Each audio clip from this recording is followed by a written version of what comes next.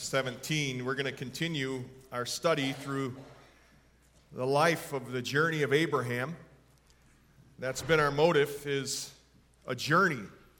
And I continue to pray and trust that you and I have found ourselves in this journey in various places.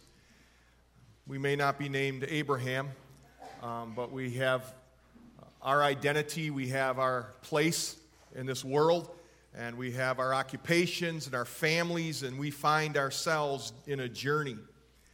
And so before we start anything, but let's just ask our God to teach us. Lord, I confess that I have nothing to offer these precious people. It's you we long to hear. It's you we need to hear. Lord, in a time, in a culture, in a land that is just riddled with so many different voices and philosophies and worldviews, I'm so grateful your voice cuts through it with truth. And not just a subjective truth, God, but a truth that is true for all people at all places at all times.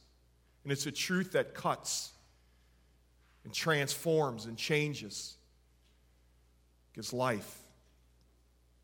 It's that truth we ask, Lord, that we would interact with this morning, that we would hear. Indeed, as we just sung, we would surrender our hearts to you and let you change all that needs to be changed. Reaffirm all the truths we have believed that we just need to be reaffirmed. And so, Lord, we yield to you. It's in Jesus' name I pray. Amen. As you look at Genesis 17 and turn there, I just kind of want to remind you, and as I've mentioned before and probably will mention again, we live in a difficult time, and we live in a world that's lied to you. It's lied to me. And what is even saddened is many in the faith have believed these lies. And while our culture is awash in lies, I think there's one particularly dangerous one that goes something like this. Anything worthwhile can be acquired at once. Because we have to wait, we've turned instant gratification into this gold standard of value. We now judge really the worth of something not by the quality of it, but how quickly we can get it. We now judge the worth of something by how quickly it can produce results. You see, speed and efficiency are in, quality is out. Speed and efficiency is what's desired. Depth, on the other hand, we wish that would come quick. Matter of fact, we've even deceived ourselves into thinking depth comes rapidly. That's not the truth of Scripture. It certainly isn't in Abraham's life. We've learned that. I mean, think about the world we live in. When we make a purchase, oftentimes, we don't really ask how long will it last. We tend to ask how quickly can I get it. If you're online on Amazon and you're looking for something, one of the things you look at, how quick can I get this into my home? Not, well, what comes into my home actually last. We don't tend to ask that question. Like anything can be acquired at once, doesn't cause long-term problems when you're shopping for clothes. Or might not really cause long-term problems when you're shopping for a tool. But it will kill your spiritual life, if that's your mindset. You see, the depth of maturity does not come quickly. It must be built over time. And if greed is the evil of money, and if lust is the evil of sex, and if pride's the evil of power, then speed is the evil of depth. It's the stumbling block to slowing down and sinking our roots deep into the faith.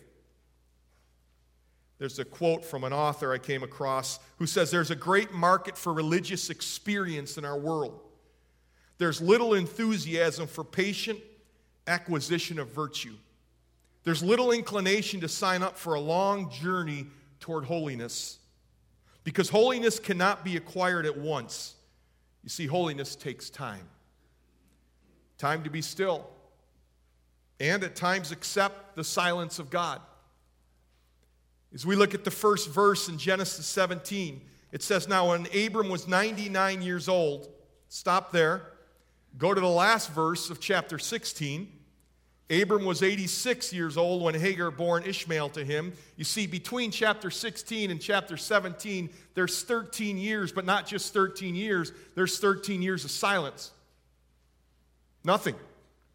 We don't read God said anything to Abram. Abram lived on what God had told him, the promises. Abram had begun to learn to walk by faith and to lean upon all that God had said to him. Every single day, Abram had to get up, look back, and remember the promise of God as he moved forward. Now remember the situation in chapter 16, Hagar's come home. Hagar and Sarah still probably aren't getting along too good.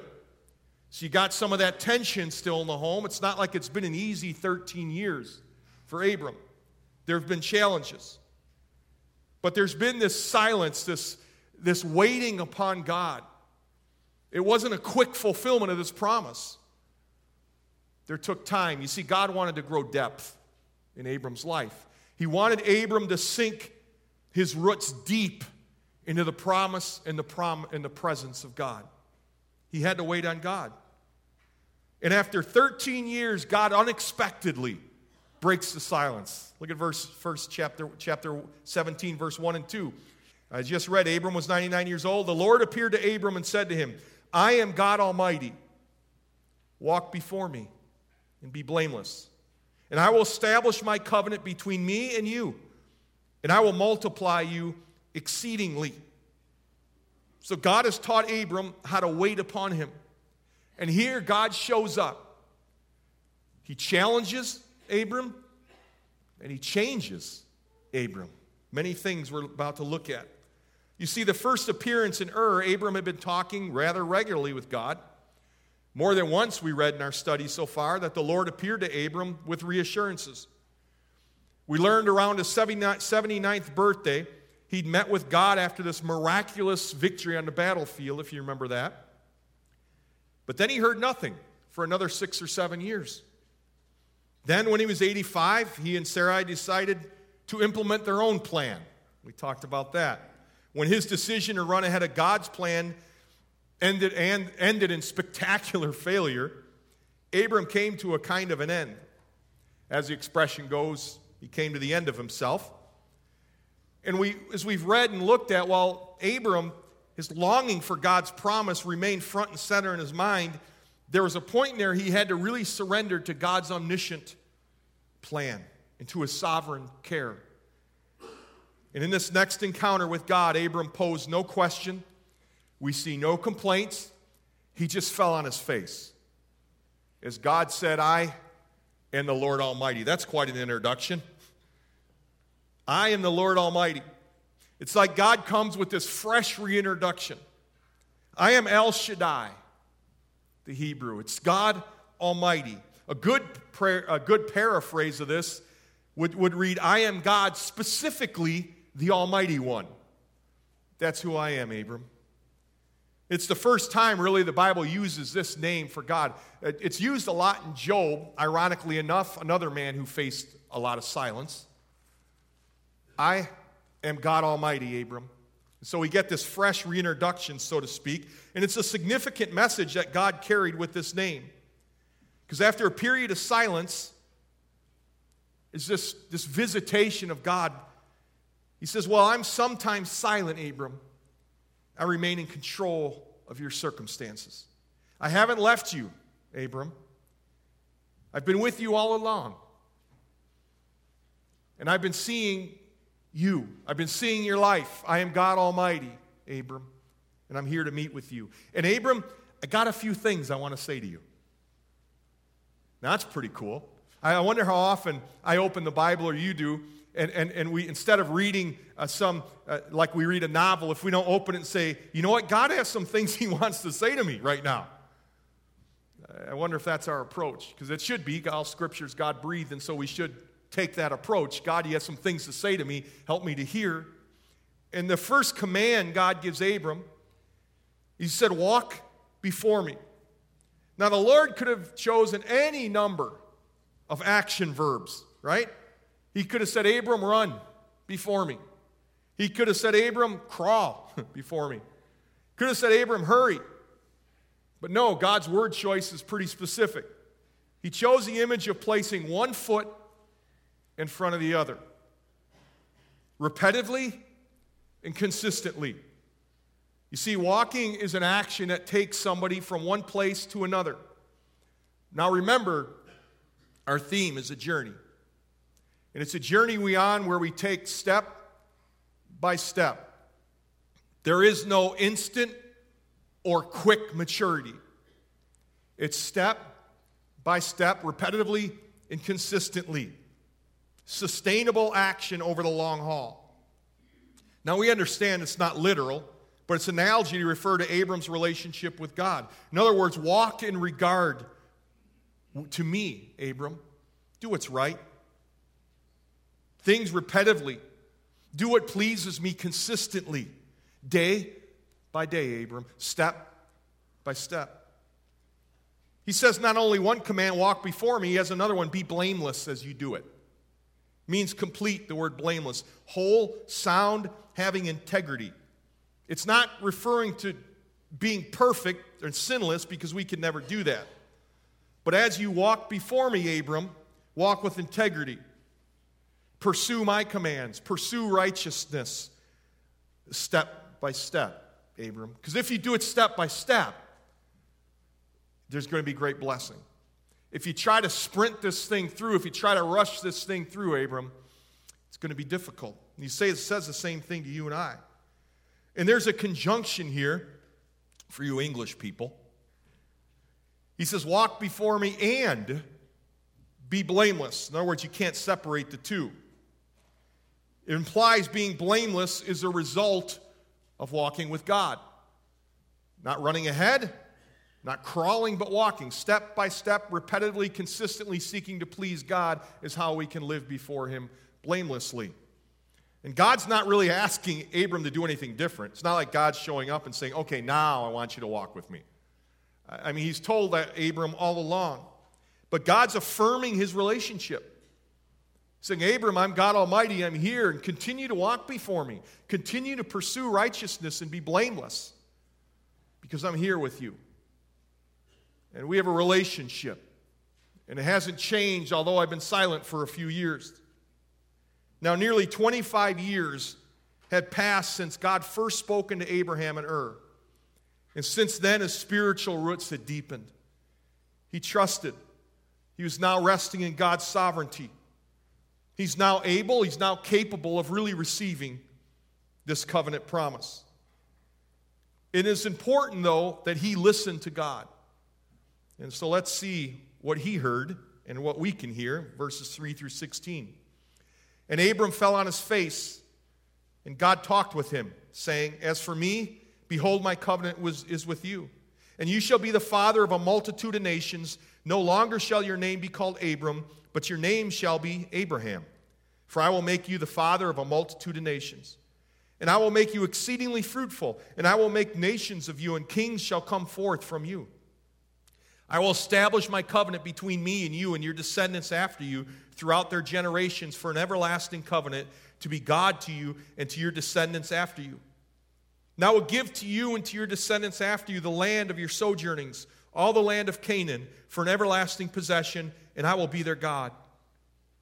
God said further to Abraham, now as for you, you shall keep my covenant, you and your descendants after you throughout their generations. This is my covenant, which you shall keep between me and you and your descendants after you. Every male among you shall be circumcised, and you shall be circumcised in the flesh of your foreskin, and it shall be the sign of the covenant between me and you. And every male among you who is 8 days old shall be circumcised throughout your generations. A servant who is born in the house or who is bought with money from any foreigner who is not of your descendants. A servant who is born in your house or who is bought with your money shall surely be circumcised. Thus shall my covenant be in your flesh for an everlasting covenant. But an uncircumcised male who is not circumcised in the flesh of his foreskin, that person shall be cut off from his people. He has broken my covenant. Then God said to Abraham, as for Sarai your wife, you shall not call her Sarai, but Sarah shall be her name. And I will bless her, and indeed I will give you a son by her. Then I will bless her, and she shall be a mother of nations, kings of people shall come from her.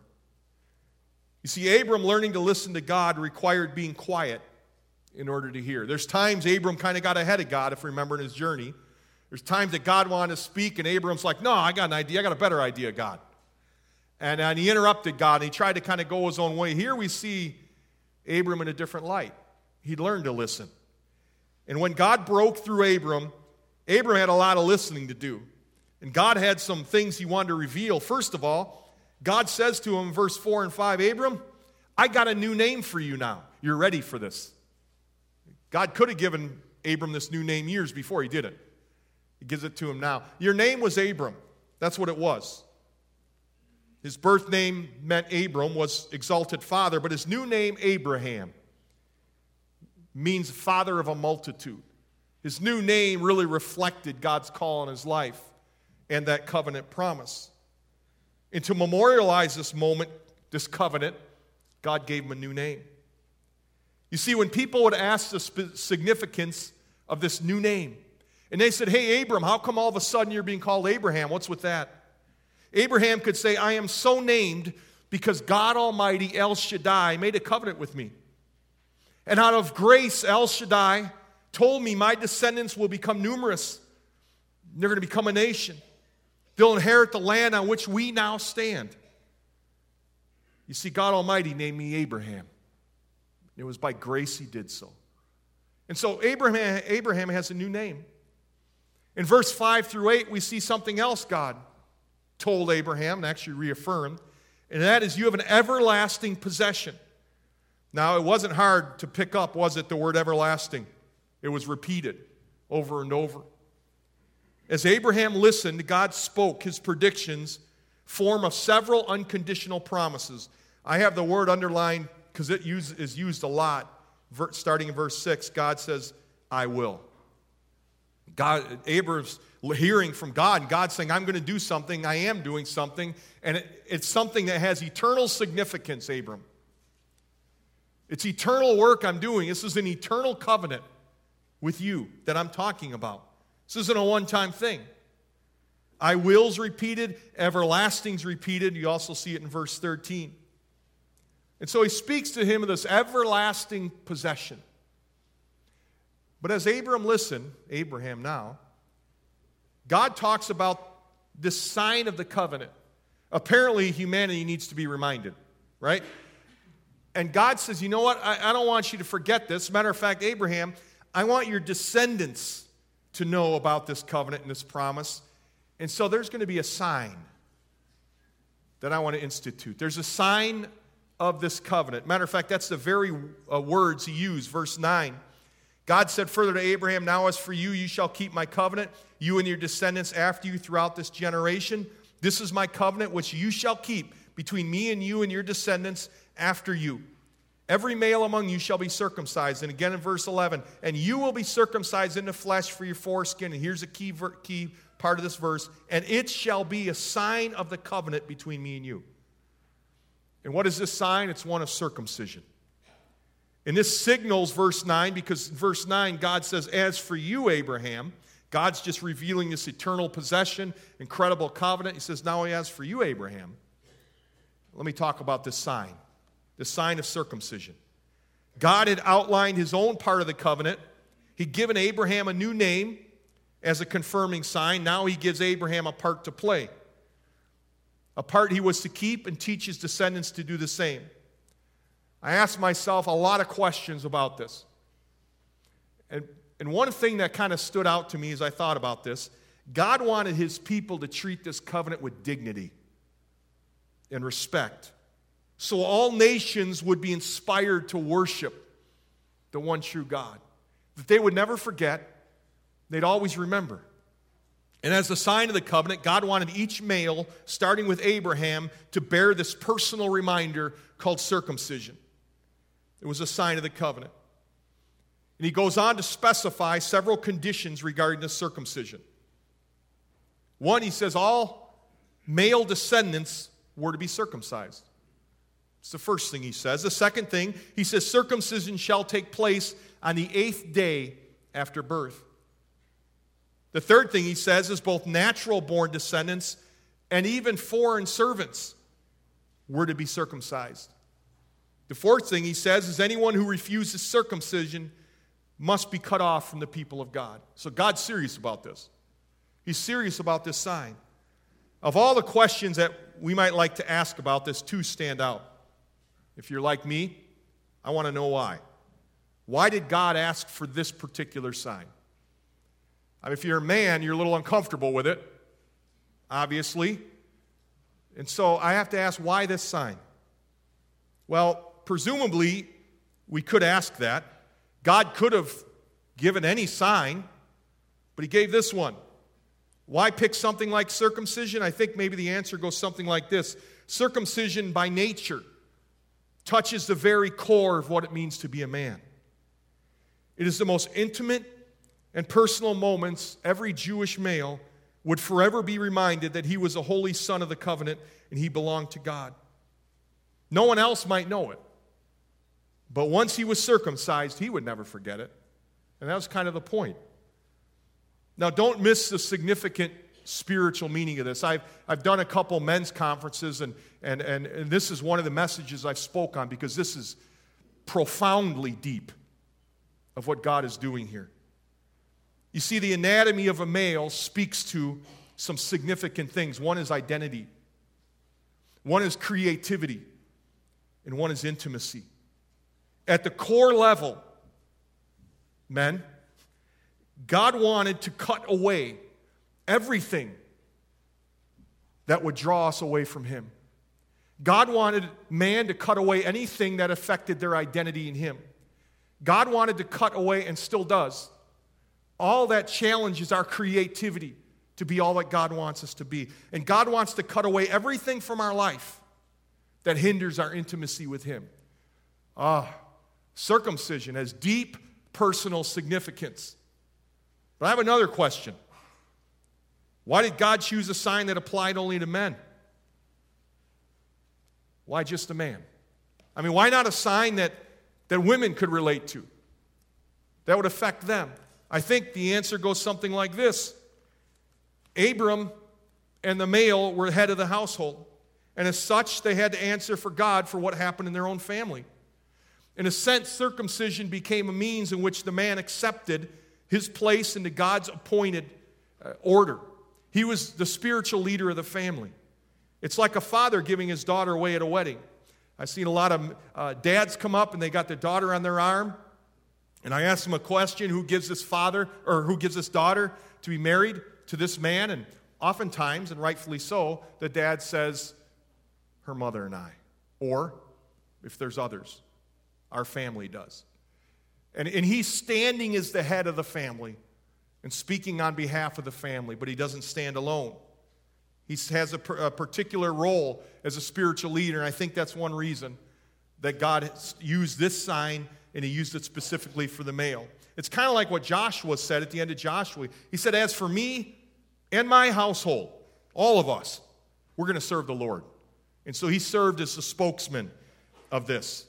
And it was to serve as a personal reminder, a symbol of man's participation in a covenant he neither deserved nor chose to receive. He wasn't circumcised to buy favor with God. It merely reminded him God gave grace to the undeserving, and like Abraham, he needed to receive it by faith. Sadly, some thousands of years later, at the time of Jesus, many Jewish theologians believed that circumcision automatically made a boy right with God. The Apostle Paul set the record straight by saying physical circumcision is just a symbol of a man's desire to keep the covenant, or at least it should be. Circumcision cannot replace a personal relationship with God any more than a wedding ring can be substitute for the marriage. Paul writes in Romans 2:29, a true Jew is one whose heart is right with God. And true circumcision is not merely obeying the letter of the law. Rather, it is a change of heart produced by God's Spirit. And what is Paul saying? He's saying the Jewish brethren, the Jewish believer, have an internal devotion to God because God has circumcised his heart. It was a spiritual work. It's kind of like baptism. Baptism doesn't make us right with God. Baptism symbolizes a spiritual work that's taking place. But as God talked about the sign of the covenant, he moved on, as we read in verse 16, to impart this blessing on Sarai. You see, after having discussed his own part in the covenant, after discussing Abram's part in the covenant and his descendants, the zoom lens comes to Sarai. She hadn't had a great track record. If you remember chapter 16, she didn't make the wisest decision. She certainly ran ahead of God. But God changes her name. It would go from Sarai to Sarah. Similar, but with her name changed, Sarah went from being a princess, which is what Sarai means, in subjective sense, to a princess in the objective sense of history. You see, her story is a vast demonstration of the grace of God. And as I look at Sarah now, the one thing that jumped in my mind is her failure didn't have the last word. And neither does yours. Your failures don't have to have the last word in your life. God's grace can come. He can change your life. He can set you into a new place and give you a new start, just like he did Sarah. He gave her a new name. She didn't deserve it. I mean, look at chapter 16. She totally messed up. Totally. And yet God gave her a new start by giving her a new name. God uses those who don't have it all figured out. And so some of you here are thinking, you know what, I'll wait till I got my whole life cleaned up first. Then I'll make it right with God. God says, oh no, I'll clean it up. You just surrender to me. I'll do the changing. And in verse 17 through 22, we see communication with God. Abraham fell on his face, verse 17 says, and he laughed. Okay, that's the last time you went to prayer and just started laughing. Probably not often, right? And he said in his heart, will a child be born to a man 100 years old? And will Sarah, who is 99 years old, bear a child? He said it in his heart. He probably was afraid to actually let it out. Verse 18, and Abraham said to God, oh, that Ishmael might live before thee. That's his human plan. But God said, no. But Sarah, your wife, shall bear you a son, and you shall call his name Isaac, and I will establish my covenant with him for an everlasting covenant for his descendants after him. And as for Ishmael, I have heard you.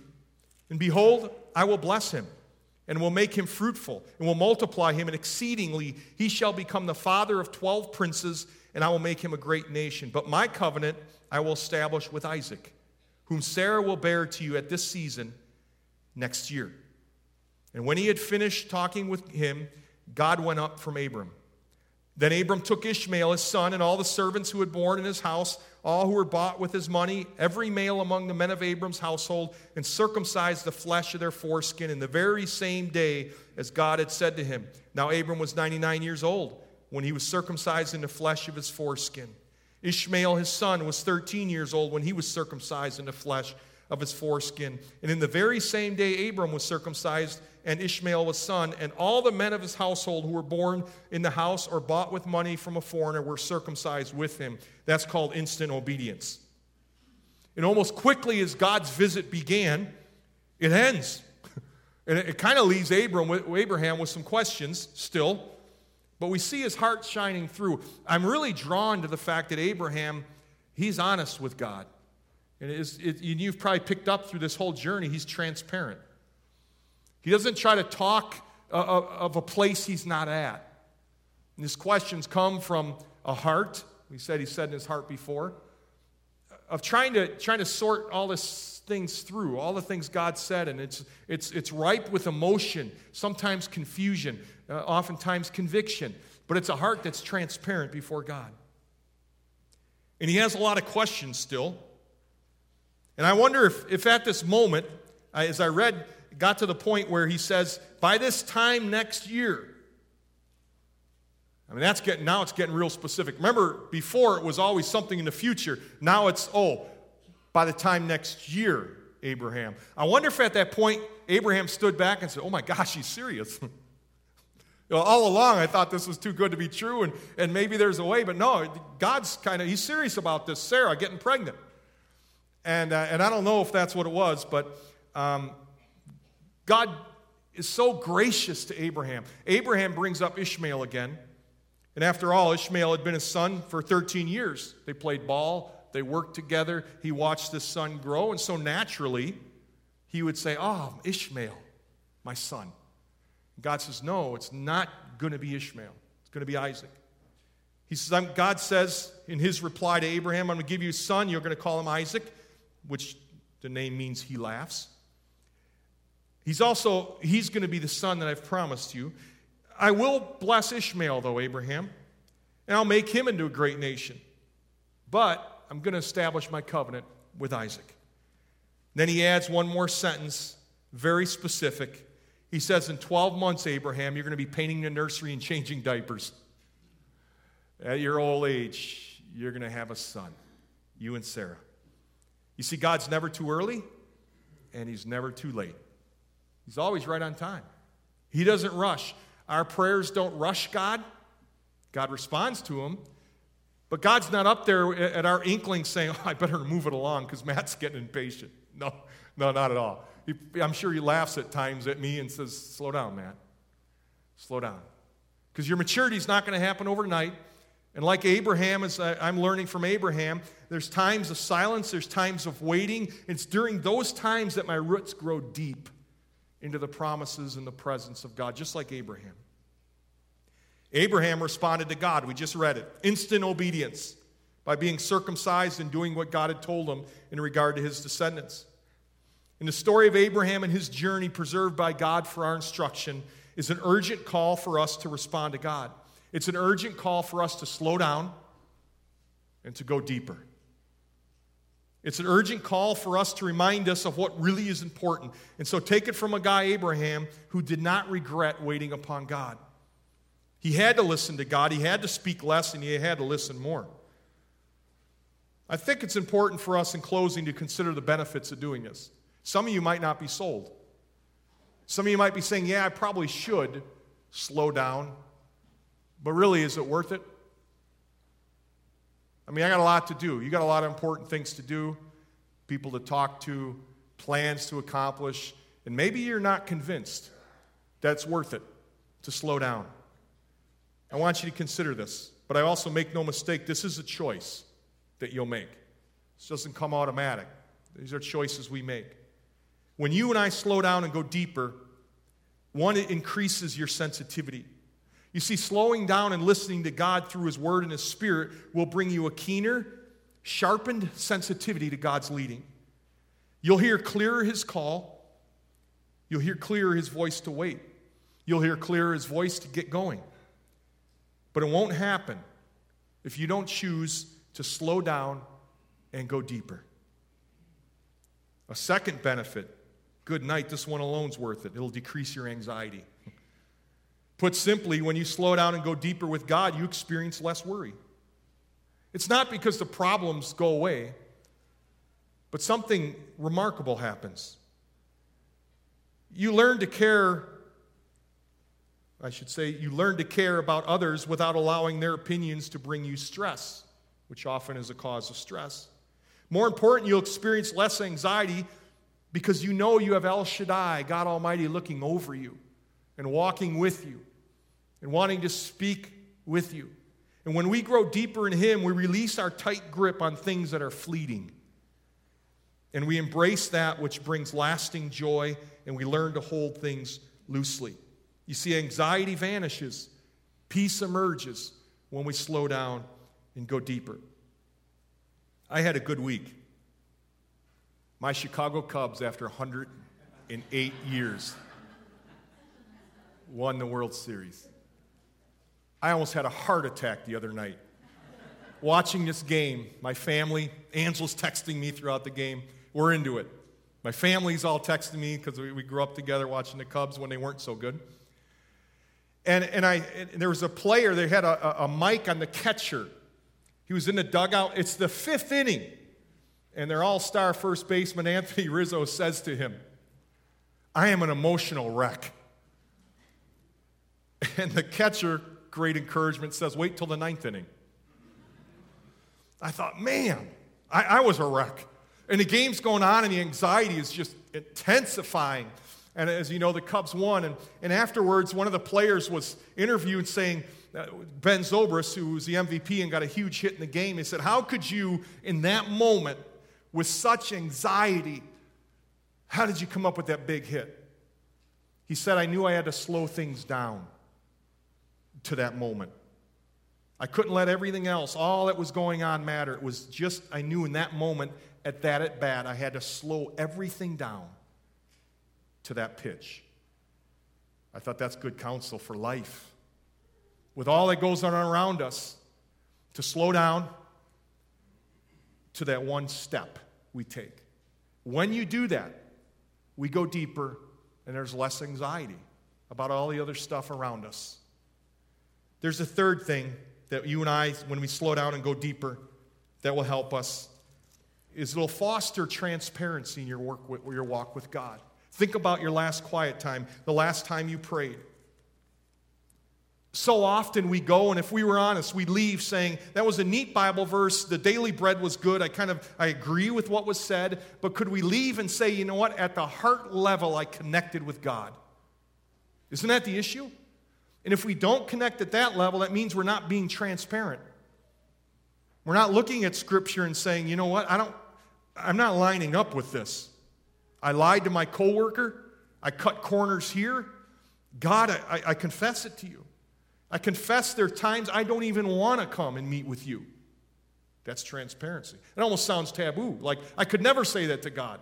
But when you and I slow down and go deeper, we recognize transparency is a blessing you and I have before God. We can become honest with God, but it'll never happen if we don't slow down and go deeper. Would transparency with God mark your journey? If it doesn't, the odds are pretty good you haven't slowed down. What else happens when we slow down and go deeper? We avoid unnecessary tragedy. This is a big one. By slowing down, when we take life step by step, when we deliberately stay connected to the Lord, you'll not rush ahead of God. You'll not make decisions that consequences bring you shame or load you up with regret. You see, by slowing down and going deeper, it will help you and I to avoid regrets of quick, foolish decisions. Choices that will result in a lifetime of regret. When you and I slow down and go deeper, it helps us avoid unnecessary tragedy. So refuse to rush forward, because if you do, you'll overlook details, you'll miss patterns that would make decisions more effective. So slow down. Learn to wait on God. Deliberately commit to walking with God instead of running ahead and expecting Him to rubber stamp your choices. Because depth of maturity takes time. My dad used to write articles for a financial publication. And the particular articles he wrote were about how to save money in home maintenance. Dad had a lot of experience with that. And I remember one particular article stood out to me. And Dad and I had a long discussion on this. And in the article, Dad says the first step to maintaining your home, the first step to saving money in maintaining your home was something I never would have dreamt. And here it is. He said, climb up on the roof of your house and look around. Well, that's a dumb thing to do. First of all, Dad would always send me up on the roof because he never wanted to go, so I'm like, yeah, good one for you to say, Dad. But Dad said, here's why, Matt. We often look from the ground up at our house. We often look from the ground at our property. We never climb up and get a different perspective, right? He said, climb on the roof, Matt. Look at the house from the top down. Look at your property that way. Then you can make the best decision of how to maintain it and what it needs and what it doesn't need. I guess here's my encouragement to you. Climb up on the top of your house this week and look around. What do you see? Look at your life. Spiritually climb up and say, God, help me to see my life as it really is. But you see, you'll never take that climb if you don't slow down. And if you don't slow down and do it, you're not going to get God's perspective on a thing, who truly is above all. And God calls you and I to slow down because He knows holiness can't be acquired overnight. He knows maturity doesn't happen quickly. It happens step by step. And so slow down. Learn to wait. And you and I can grow deep. Let's pray. Father, once again, as we open your word, I trust we're encouraged. Certainly challenged. And certainly blessed. Blessed because you've spoken to us. Bless God because this word has come from your heart to our hearts. And Lord, we recognize that it's really not in us to slow down. We don't seem to be wired that way. Our culture has so conditioned us, it seems. The pace of life is something we just kind of fall in line with. But God, I thank you this morning, you call us to step away from that into a different type of life. A life of a different pace. A life that we look at from a different perspective. And my earnest prayer for my brothers and sisters this week, God, is that you would take them on the top of the roof of their life to look down, to really see from your eyes what's going on. I pray that each of us would slow down to hear your heart, to take time, to walk away from those times with you, God, by living a life that takes a step at a time, that doesn't rush ahead of you, that doesn't lag behind, but just keeps in step. So God, slow us down, continue to teach us to wait, and grow us deeper as we lean upon you and we spend time with you. In your name I pray, Jesus. Amen.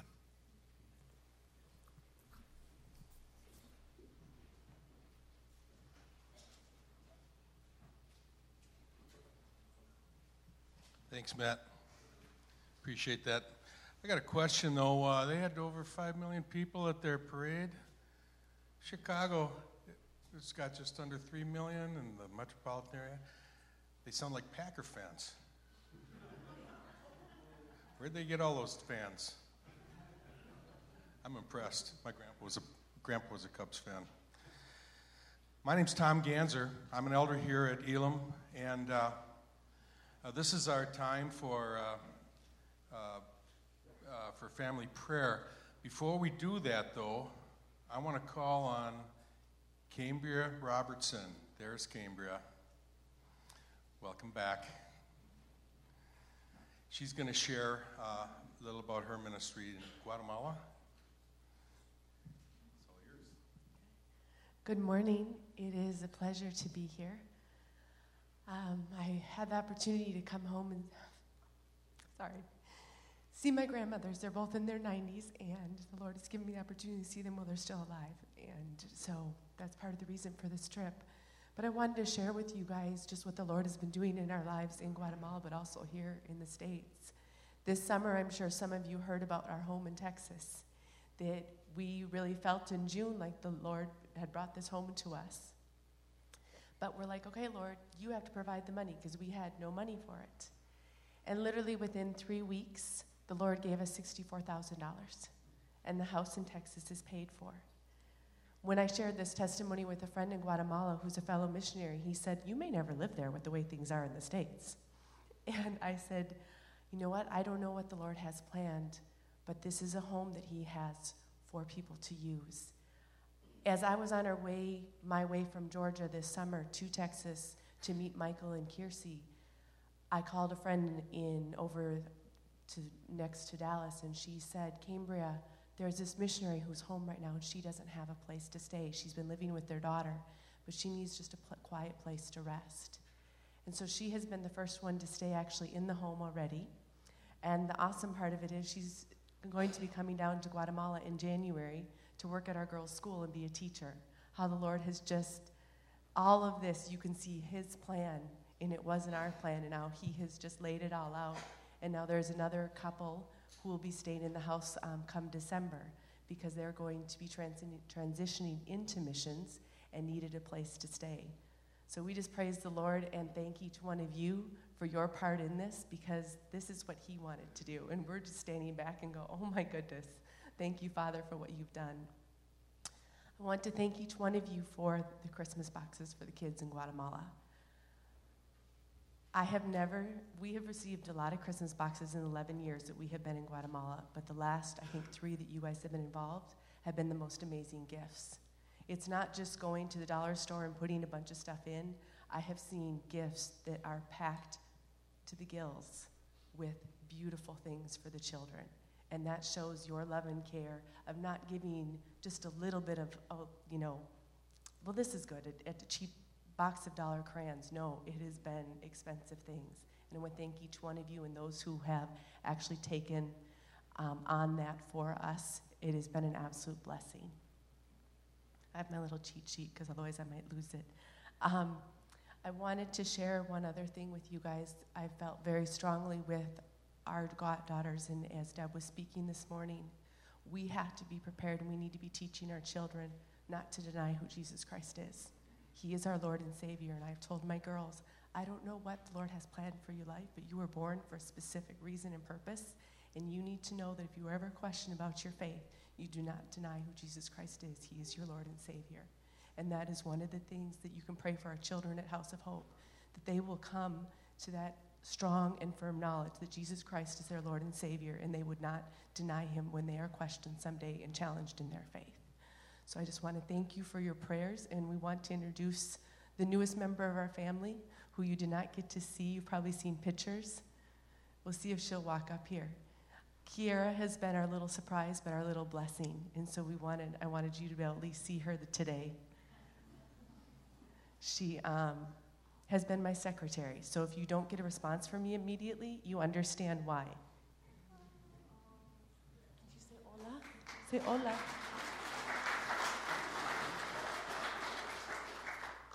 So thank you for giving me this time just to be able to share with you, and thank you for your prayers. We cannot be in Guatemala without you guys here. Each one of you is an integral part of what we do down there, because you are the hands and feet of Jesus Christ to us, so thank you. Cambria, let me just go before the Lord on your behalf here. Father, we thank you so much for using Cambria and Mike and their family, blessing the House of Hope, Father, blessing their work, shining your light on their path. Father, providing for them in their time of need. Lord, we're honored to be able to support Cambria and Mike in their mission there, and we pray that you continue to shine your light on their path. You'd continue to pour out your provision, Father, and you would just bring many people that they're influencing in that part of the world to your throne, Father. We just pray that there would be open hearts, and many people would come to know you because of their work. We just lift them up to you at this time and ask a special blessing on their behalf. In Jesus' precious name, amen.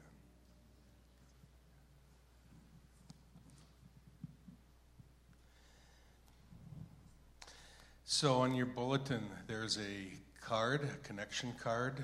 We would invite you to request that you fill those cards out and put them in the offering plate when the offering comes by at the end of this time of prayer. And with that, I'm going to